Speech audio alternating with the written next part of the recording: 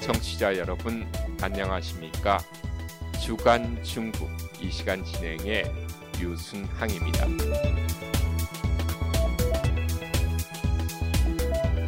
지난주 1일 영상으로 진행된 중국 유럽연합 정상회의에 시진핑 중국 국가주석이 참석해 샤를 미셸 EU 정상회의 상임의장과 우르줄라 폰테어 라이언 EU 집행위원장과 대화를 나누었습니다. 중국 EU 정상회의는 중국의 2인자인 리커장 국무원 총리가 참석하는 협의의 틀이지만 이번엔 시진핑 국가주석이 전면에 나선 것입니다. 정상 대화에서 시 주석은 유럽 측이 자주적인 대중국 인식으로 자주적인 대중국 정책을 펴서 중국과 함께 공동으로 중국 유럽 관계의 장기적 안정화를 추진하길 희망한다고 말했습니다. 미국을 거론하진 않았지만 요점은 다른 나라의 간섭을 받지 않는 유럽이 자주적인 입장에서 중국과 외교적, 경제적 관계 등을 발전하는 것을 희망하고 있습니다. 반면 EU는 회의의 중점을 러시아의 우크라이나 침공에 두고 있습니다. 폰데어 라이언 집행위원장은 러시아가 전쟁을 수행하거나 서방의 제재를 피하는 것을 지원하지 말라고 중국에게 경고했다고 밝히고 이는 유럽에서 중국에 대한 평판 손상으로 이어질 것이라고 말했습니다.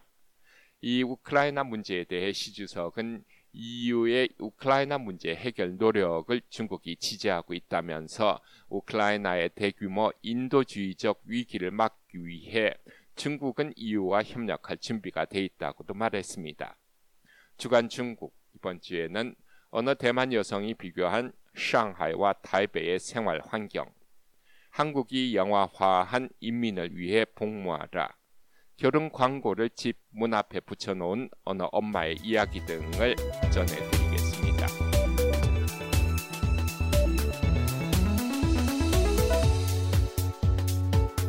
찐탕리는 대만에서 태어나 초등학교를 마치고 중고등학교와 대학교를 중국 상하이에서 다녔고 이어서 상하이에서 2년 동안 직장 생활한 경력을 갖고 있는 대만인 여성입니다. 그가 최근 대만으로 돌아와 유튜브를 통해 발표한 상하이와 타이베이의 비교 동영상이 많은 대만인들에게 문화적 충격을 주고 있습니다.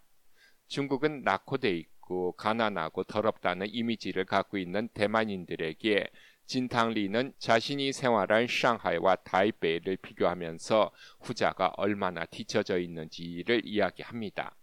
영상을 통해 진탕리는 상하이에 사는 동안 손전화기 하나로 식당에서 밥을 먹고 술집에서 술을 마시고 택시를 타고 영화 구경도 하고 쇼핑도 할 수 있어 몸에 돈을 지녀야 할 필요가 없었지만 타이베이에 돌아오고 나서 돈지갑이 필요하다는 것을 알게 됐다고 합니다.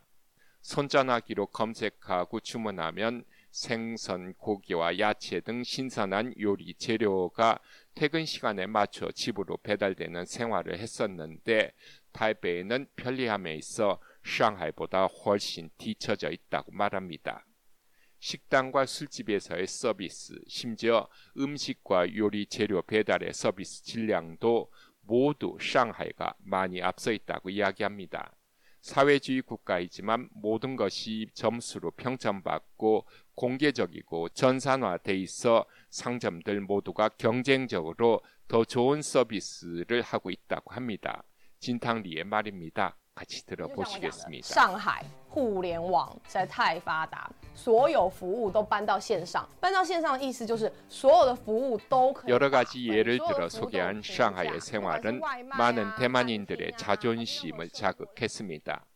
대만은 반도체 제조 최강국으로 TSMC라는 기업이 있어 지진이라도 발생하면 전 세계가 전화로 위로하는 세계 중심에 위치한 선진국으로 아무리 못해도 중국보다 앞서 있다고 자부심이 대단한 대만인들은 진탕리가 말한 것을 도저히 믿을 수가 없다는 것이 일부 여론이고 또 일부는 상하이의 좋은 점과 타이베이의 약점을 비교하는 것은 도시마다 서로 다른 특색을 무시하고 고향인 타이베이를 비하하는 것이라면서 그를 비난하는 사람도 많습니다.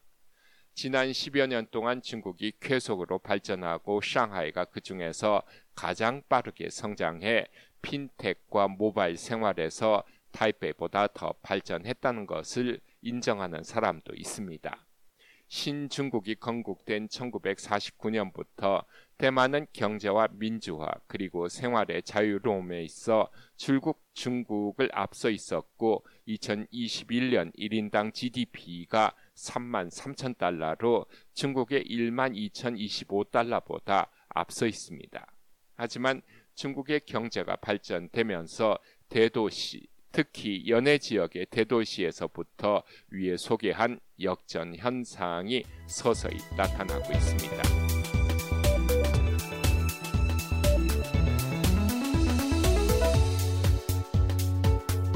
인민을 위해 복무하라는 마오쩌둥이 1944년 한 추모회에서 발표한 연설 표제로 나중에 중국 공산당의 사명으로 발전돼 지금도 중국 관공서에 가면 마오쩌둥의 친필 휴호인 위인민 복무를 볼 수 있습니다.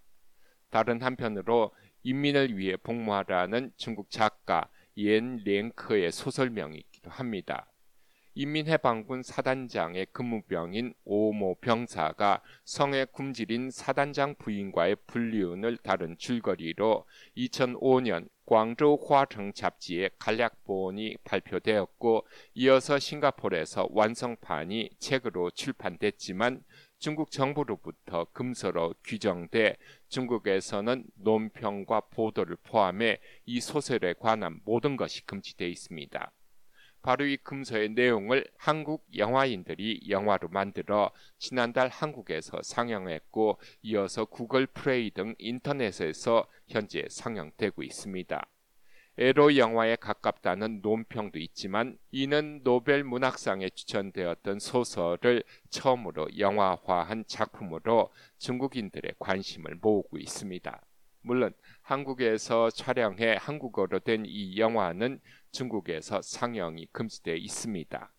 이 현상에 대해 중국에서 왜 한국은 할 수 있는 것을 우리는 못하는가라는 작은 항의의 목소리가 터져 나오고 있습니다. 자조적이면서 원망 섞인 외침으로 중국의 현 상황을 꼬집는 소리이기도 합니다. 여러분께서는 지금 RFA 자유아시아 방송에서 전해드리는 주간 중국을 듣고 계십니다.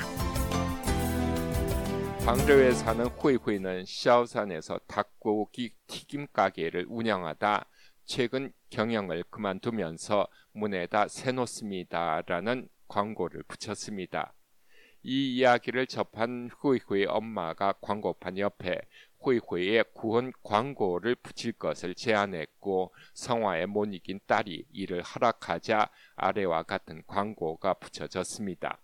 제조 날짜 1993년, 성별, 여성, 용모, 항저우시의 도시 미관을 해치지 않을 정도. 유머가 섞여 있는 이 구원 광고는 곧바로 항저우 사람들의 눈길을 끌었고 곧이어 신문을 통해 보도되자 후이후이는 일약 유명 인사가 됐습니다.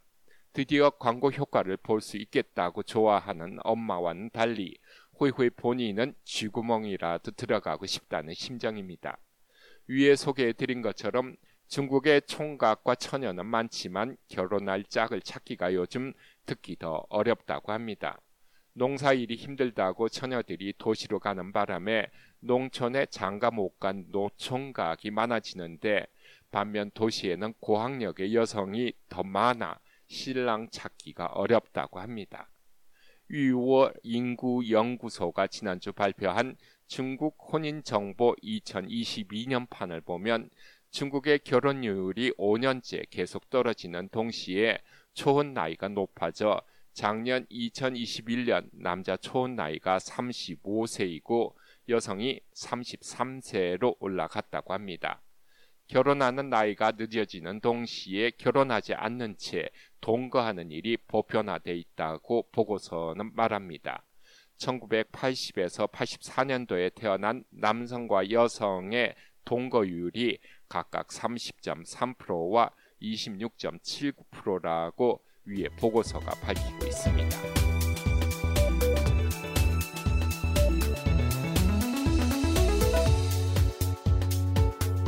젊은 러시아 여성인 나나가 운영하는 틱톡 사이트가 요즘 러시아에 대한 지지에 힘입어 중국인 팔로워가 급격히 늘어나 어느덧 200만이 넘었습니다. 그런데 지난주 틱톡이 이 사이트의 사용 정지를 결정했습니다. 이유는 AI를 이용한 거짓 내용입니다. 젊은 러시아 여성의 사진에 AI 기술을 접목하면 말하는 동작에 따라 눈과 입, 심지어 얼굴 표정까지 시시각각으로 변해 실제 러시아 여성이 말하는 것으로 화면에 나타납니다. 여기에 러시아인이 말하는 중국어의 특수한 억양을 섞으면 손전화로 전해진 화면에 러시아 여성이 러시아 현지에서 전해주는 이야기로 보이게 됩니다. 현지 소식에 이어 가끔은 러시아 노래도 한곡 불러 중국 젊은이들의 인기를 얻어 200만 팔로워를 얻었지만 조사 결과 이 모든 것이 다 중국인 남자가 AI로 조작한 것이라고 합니다. 눈 감으면 코 베어가는 세상, 요즘은 눈 뜨고도 속는 세상으로 빠르게 바뀌고 있습니다. 주간 중국, 이번 주 준비한 소식은 여기까지입니다. 다음 주에는 새로운 소식과 함께 다시 찾아뵙겠습니다. 지금까지 진행의 유순항이었습니다.